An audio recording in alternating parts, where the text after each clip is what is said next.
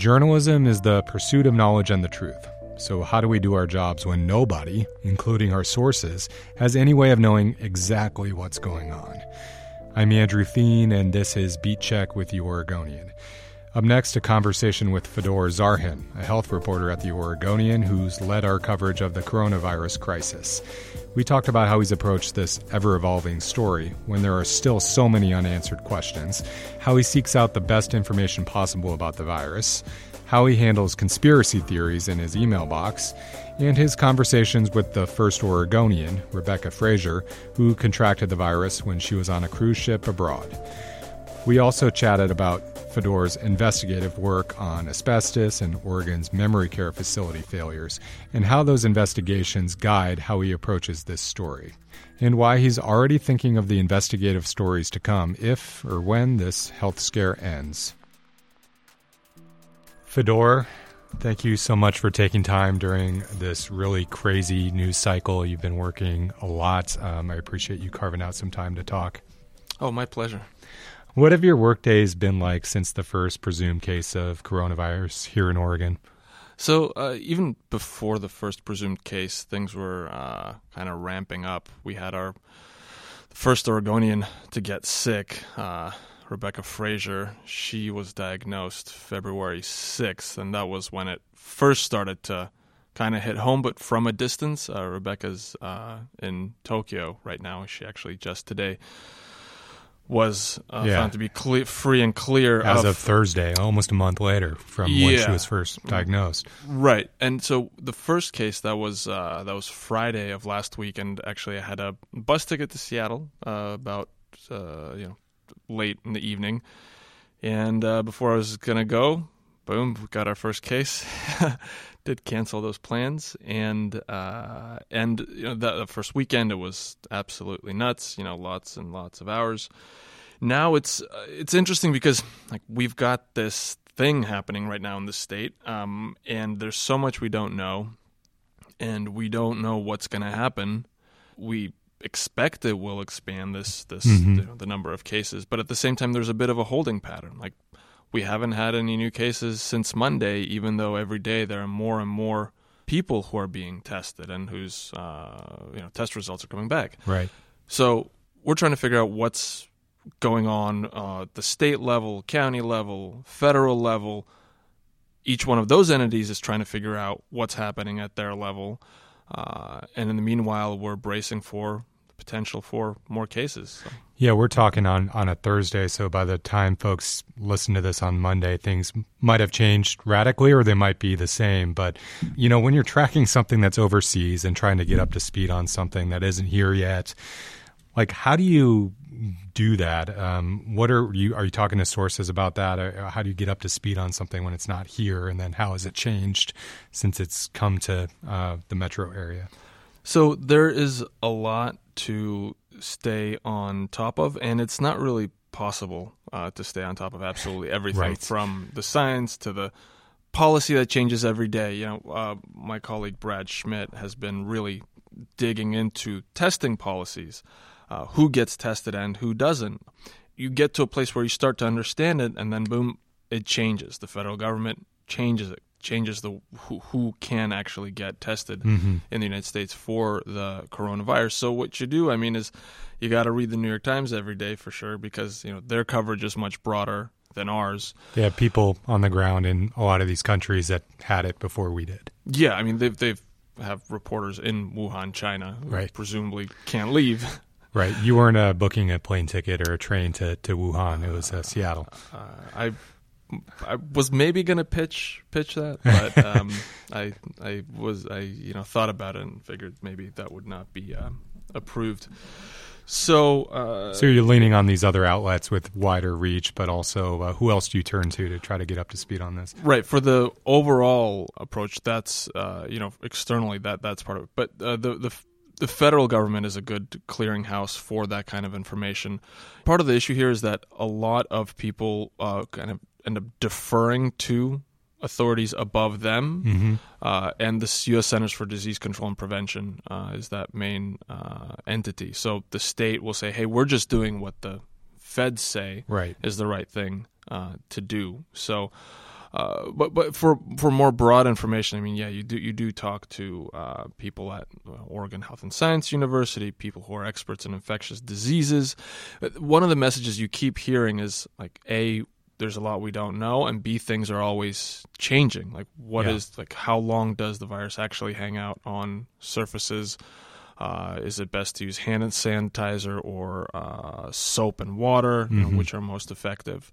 How long are incubation period and such? So things are constantly in flux. So you do have to be always on top of such things. Though a lot of stuff has already been, like the 14-day incubation period has been pretty. People seem to be pretty confident that that's what it is. That's the right thing to do. Yeah. So, as journalists, I think a lot of us are drawn to this career because we get to do something new all the time and because we get to learn stuff that we didn't know maybe, and we get to do, fast-paced, lots of different jobs. But this is kind of it seems like a different animal watching the coverage. I mean, what's it been like for you doing this particular story versus other issues you've reported on? I think what stands out about this story is that with other stories, usually, if you don't know something, you still know that somebody knows that thing that you want to know. Right. And in this case, there's things that nobody knows. And again, usually, you think, okay, there's somebody's doing something like the state, the feds, for a reason, and that reason is based on some facts or knowledge. Maybe the decisions are flawed, but there is a foundation for those decisions. And in this case, with how fast things are changing, it's clear that we're all in the same boat of not knowing really what's going on and how things are going to play out. It's not just a person in Portland who's thinking, do I buy a mask? Right. Do I stock up on toilet paper? It's the federal government that's saying, we're all asking the same questions at the same time, basically. Similar ones, yeah.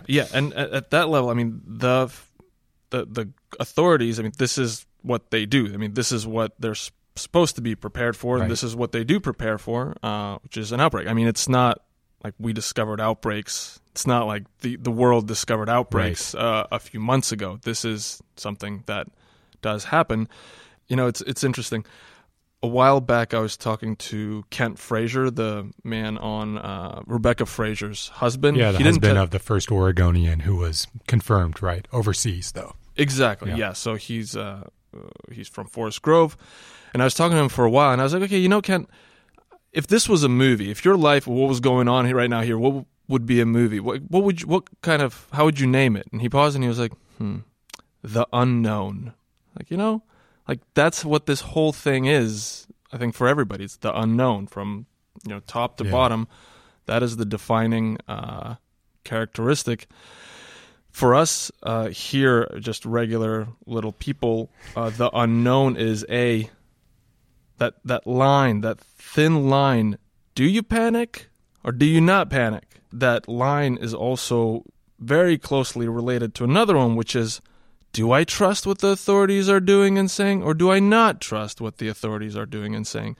And that is also related to, what can I do personally to protect myself and my loved ones? And should I be terrified for myself and for my loved ones? Is this maybe the media blowing something up, like President Trump says? Because, I mean, let's be honest. I mean, there have been times when there are things racing through the news that maybe somehow, for some incomprehensible reason, are really big right before an election, okay? Because politicians do sometimes use the media to instill some amount of fear. Like, this is a thing that happens, okay? I think we can be honest. Historically, yeah. I mean, it's not just in the last decade. This has been decades or even, centuries. Go back as long as there've been a free press, right? Exactly. People try to manipulate it. So that's why they're absolutely, people I've talked to have said, this is just the media blowing something up. In this case, we've seen it started far, far away from the United States, and now we've got 1 confirmed, 2 presumptive cases in our own backyard. We're not in Wuhan, China, right? We have 11 deaths in the United States here as of As of Thursday, yeah. So when you're having these conversations with the Frasers, go behind the veil a little bit. How are they doing? I mean, it must have been a surreal experience for them. It was pretty interesting. They seem to have hi Kent and Rebecca, if you're listening. They have kind of different personalities, and their situations were also very different because for some incomprehensible reason, Rebecca tested positive and Kent didn't. So Kent had to stay on the ship. On the cruise ship. On the cruise ship, right, Yeah. the Diamond Princess, and she was taken to a hospital. He was there under quarantine, 14 days since the last time he was near her, and she was in a hospital room, isolated, and it was really tough. She was there for almost a month. There were... Do you get a sense of what she was doing? Talking to friends and family, being on the internet, Yeah. whatever we all do on the internet with Netflix and such, Kent, I remember I was on the phone with Kent, and he got a knock on the door. So I go, hold on a second. Goes to the door. So someone slipped under the door. The Japan Times, I think it was, and also International Figure Skating, a magazine. They were probably like, here, this guy's probably losing it a little bit, going a little stir crazy. We'll give him International Figure Skating. He did not end up reading that magazine, he told me. So. Oh, well, that's a bummer. I guess we'll never know what the landscape is for figure skating. But Fedor, we were talking a little bit about the unknown, and we fill that vacuum that we don't know with these days. I mean, there's a lot of conspiracy theories. There's a lot of disinformation out there. I mean, without giving fuel to those theories, I mean, what's your email box been like since you've started reporting on this issue? And how do you handle those responses if you are getting hit up? And how can readers and listeners navigate disinformation that they're hearing on this? Do you have any thoughts on that? Of the concerns that people have, there are some questions that I can't answer, right? Like some people, I'll have different people respond to the same article to say, oh, you're making this out to be no big deal, when really it's the end times. Mm-hmm. And then there's people who will write to say, stop being a propagandist trying to scare people in advance of the November 2020 election or something, right? Yeah. And that's a question of whatever tone and already how they feel and what they read into the story. And there, I try to show and explain, if there's something specific about the story that they feel is unfair, I'll try to address that. But sometimes there are also calls and emails that are either explicitly, racist, where people essentially try to connect this in some way to the perceived nationalities, the people that they interact with, and that's been something that's been going on for a while. Apparently, I was talking to a health department official yesterday with Multnomah County, and early on, before there were any Oregon cases, most of the calls she would field were people with those kinds of concerns, asking if they should avoid people based on their perceived nationality. Yeah. And those were the kinds of things that she was responding to, and that definitely has happened here as well. Do you engage with those types of inquiries, or do you kind of let it go? I know that's kind of that's a tough one. Yeah, I remember a phone call where the person was incredibly calm, and it wasn't the kind of question that was. The person wasn't aggressive about it. Wasn't saying like things that.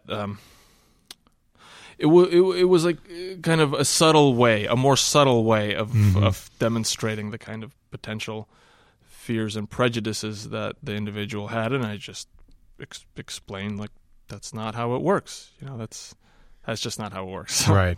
Well, switching gears a little bit, you've toured the Multnomah County's Emergency Command Center, right? That they've set up here for this coronavirus scare. What was that like? Can you describe the center? The center was a lot of people being busy, or at least looking busy. I'm guessing they're busy all of the time. There are a lot of details and components. I mean, there's on its own, without an epidemic, it's a big bureaucracy that keeps things running. And with this epidemic, they got a bunch of people in one room. A lot of people are wearing vests, like yellow vests, saying public health. I went to a similar center for the state, and the state epidemiologist, the main person in charge of the effort, the only one wearing a red vest. So apparently there's no official hierarchy based on color of vest, but it appears like you can kind of read between the lines that it's like football. You don't hit the one in the red jersey, right? The quarterback. There we go. I know nothing about football, but that makes perfect sense. Given what we've seen so far in about a week, what do you make of the public health response here in Oregon? Like, what questions do you have, and what do you make of the response that we've seen so far? One thing we found is that, at least as compared to King County in Washington, there's so far a little less information that's being released specifically about individuals who have been diagnosed. Like, there we know age ranges, like if people are in their 40s, 50s, 60s, and we know their condition. Here we know if two of the people were hospitalized, which, of course, that says something about their condition. I mean, they're not going to be with mild symptoms if they're hospitalized. And I can understand, to some extent, some of the rationale where, the age range of one of Oregon's victims isn't really going to change the state's recommendations. Like, whether the person's in their 20s, 30s, 40s, 70s, or 80s, still, we should wash our hands. Still, this thing is probably coming. That's not going to make a difference for us. Or if a person's in a hospital in severe condition versus they're on the mend, that's a sample of like one, right? Compared to the more than 100 that we have in the United States. But at the same time, just Oregonians want to know about our own people and what's going on. And just human nature is such that we, in our understanding of things, we give the most weight to the people who are closest to us. So, if somebody I know personally gets sick and they end up being severely sick, that's going to define my understanding of this disease more than a lot of the data to some extent. I mean, I have to consciously step back. I would have to consciously step back and see that differently, and that's just the way we work, I think. Yeah, and it's confirmation of its realness. Exactly. Yeah. Which is why I think that's why I would like to know how people are doing here in Oregon. And these are our people. This is us. This is us Oregonians, and we want to know how they're doing. And I mean, there's health, the health privacy reasons, of course, that the state is citing, and I don't know the ins and outs of the conversations the state has had and county health departments have had with the families. I really cannot speak to that. But if there was some way for us to know a little more, I think just Oregonians as the big 4 million person family of Oregonians would like to know how our folks are doing. We just care about them. You talked about knowing more, and you also covered maybe the most recent public health crisis that kind of rose to national prominence, the measles outbreak. I mean, how is this different than that? Well, since then we've had vaping. That was true. The most recent, right? But which was a public health crisis. Yes. Okay, so with measles, I knew that neither I nor anyone I am close to was going to get the measles because I know we're all vaccinated, right? Absolutely, there's a concern for babies who can't get vaccinated until they're 1 year old. Children who can't get vaccinated because of other health conditions, and the extraordinary danger to the unvaccinated population. But as far as a public health crisis is concerned, we know that this is limited to a specific segment of the population. Doesn't make it any less serious. Right. There's still, there is a threat to people's lives, right? And that's that's scary, right? Right. For me, for measles, as a parent of my younger one, she was less than a year. That was something that we took into account. Maybe not going to Costco today. Definitely not going to Clark County. Maybe not going to OMSI, right? But you're right. It's a different, completely different public health crisis. But anyways, where this is, it could really affect anyone. Exactly, right. So this is much broader. Plus, the other part here is that, and this is just like with the vaping crisis, where we just don't know what's going on. So with vaping, it was also limited to a certain population. Like if you don't vape, you're definitely going to be okay. But we also didn't know what was driving that. So the difference there, so again, with measles, it's a more limited population. Plus, we know what measles is. Had measles in the United States, the world for a long time. So we have a vaccine against it. We have a vaccine. PSA, there is a vaccine right. for the measles. There's no vaccine for this new coronavirus. And here the scary thing is, like we've seen in Seattle, there's the risk of it getting into nursing homes, assisted living facilities, where it could kill people who are particularly vulnerable. It could infect people who are particularly vulnerable to severe complications, and that's really a very scary thing. And again, like with vaping, if you didn't vape, you're not at risk. With measles, if you got a vaccine, you weren't at risk of some of the more serious complications, or of getting sick. Like right. It's at like 98% with right. with measles. But with this, you've controlled one of the factors, at least there's a controllable factor there, right? It's because look, like the way we exist in this civilization, essentially, is that we try to control all of the variables, right? That's what we do as a species. Gradually, year after year, we try to gather more and more variables that affect our lives that we can control, and we have become very confident that most of the variables, as a society, as a country, we do control, including, for example, preventing the measles, right? And we don't like it when we discover that there are things that we can't control and that those things kill us, right? And anything like that obviously scares the bejesus out of us. Like, let's say there's an earthquake. Can't prevent one, but hey, we make earthquake-resistant buildings, right? We're trying to control the variables we can. And then you have something like this coronavirus outbreak, which is at a scale of uncontrolled variable that is that is unknown for us, because it's at a much larger scale and spread out over a much longer period of time than another type of disaster, say like an earthquake that just happens and then you pick up the rubble, right? You rebuild. With this, we don't know how long it's going to last, how many people it's going to affect, and we don't. We're not sure how to prevent it from spreading. And again, aside from social isolation, right? Isolation, yeah. Which is why we're talking. Even though it's months away, we're talking. What do we do with the Olympics in Tokyo? What do we do with these big March Madness NCAA basketball games? What do we do with the track and field trials in Eugene in June? So there's a lot of questions, and that uncertainty abounds. Well, let's take a break, and we'll talk a little bit more with Fedor about coronavirus and his other work covering Oregon's healthcare system.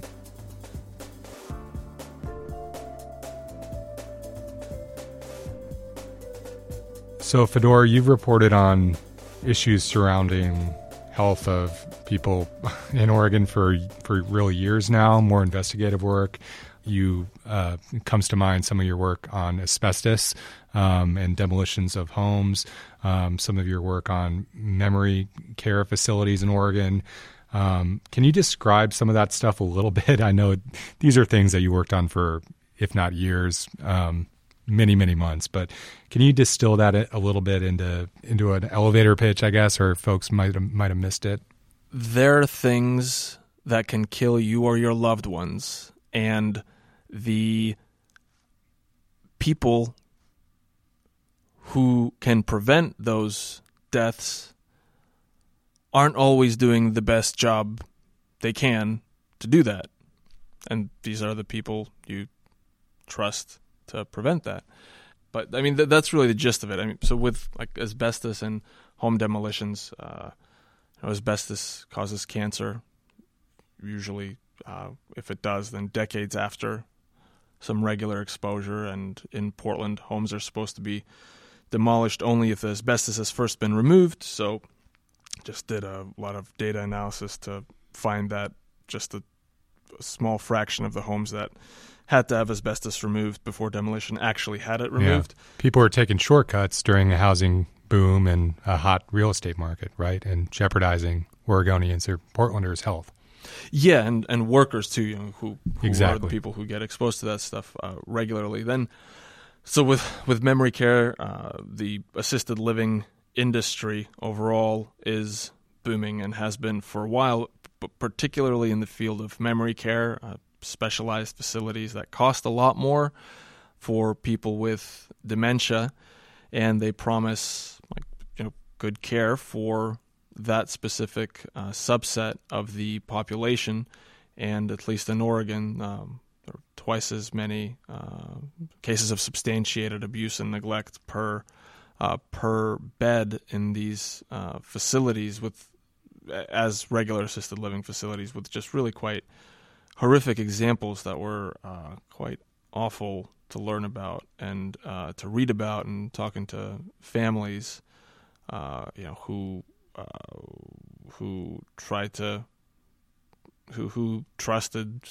entrusted their loved ones' care to people who maybe in some cases didn't quite deserve that. And also, I mean, really, it's not as much about people; it's like entire entities, like companies and facilities. Systems and regulators, right? I mean, yeah. Given kind of that level of work and scrutiny that you gave to both the state's healthcare system or just big healthcare providers in Oregon, like how does that inform your reporting on this stuff with the coronavirus? And does that give you confidence or pause or none of the above on kind of how we might be handling this outbreak here?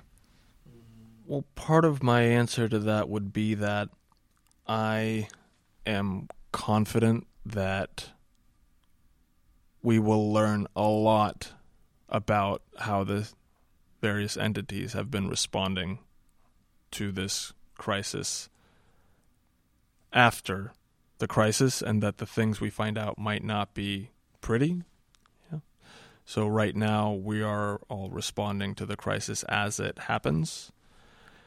And there's hundreds of decisions that various decision makers are making every day, and we might not see the impact for some time, but most likely there will be lots to dig into to find out how, if whatever problems we might see down the road could have been prevented.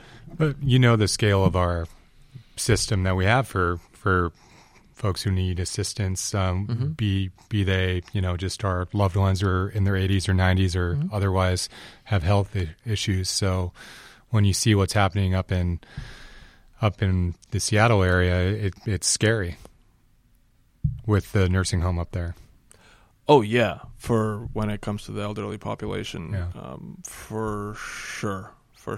That's concerning. But again, there's still this feeling of, it still feels a little surreal. I mean, just like up until we had our first case in Oregon, I think everybody kind of sensed that I talked to, like, yeah, I mean, it would make sense for it to come here. But until there was actually the first case, then it was like, oh, okay, whoa, got our first case. Right. And right now it feels the same way for somebody actually dying in Oregon. It feels like, sure, it would make sense if this is spreading everywhere, that there would be way more cases in Oregon and that somebody would die. But I'm not going to really believe it unless it happens. And I don't want to be alarmist and say, well, of course it is. We don't know anything that's going to for sure happen or not. And again, that's that thin line. I think that people are trying to figure out what side of it they're on. But at the end of the day, you can't really figure that out until events actually happen, if that makes any sense whatsoever, Andrew. We're all really putting our time into this because this matters to Oregonians, and it should So, well, thanks so much. I'll let you get back to it. Thank you, Andrew. Thanks to my guest, Fedor Zarhan, for coming on the show. And thank you for tuning into the latest episode of Beat Check. If this is your first time listening, every Monday you'll find a new episode where we take a deeper dive into stories and issues like this one. You'll hear from colleagues like Fedor, Brad Schmidt, Molly Young, Max Bernstein, or just me. I cover transportation issues for the paper. Don't miss our bonus episode from earlier this week. I spoke to a public health specialist about the state's response so far. And if you like the show, please leave us a rating or review on iTunes. It helps others find the show. Or just tell a friend who cares about news in the state. We'd appreciate it. Yes, the Oregonian does podcasts. Until next time.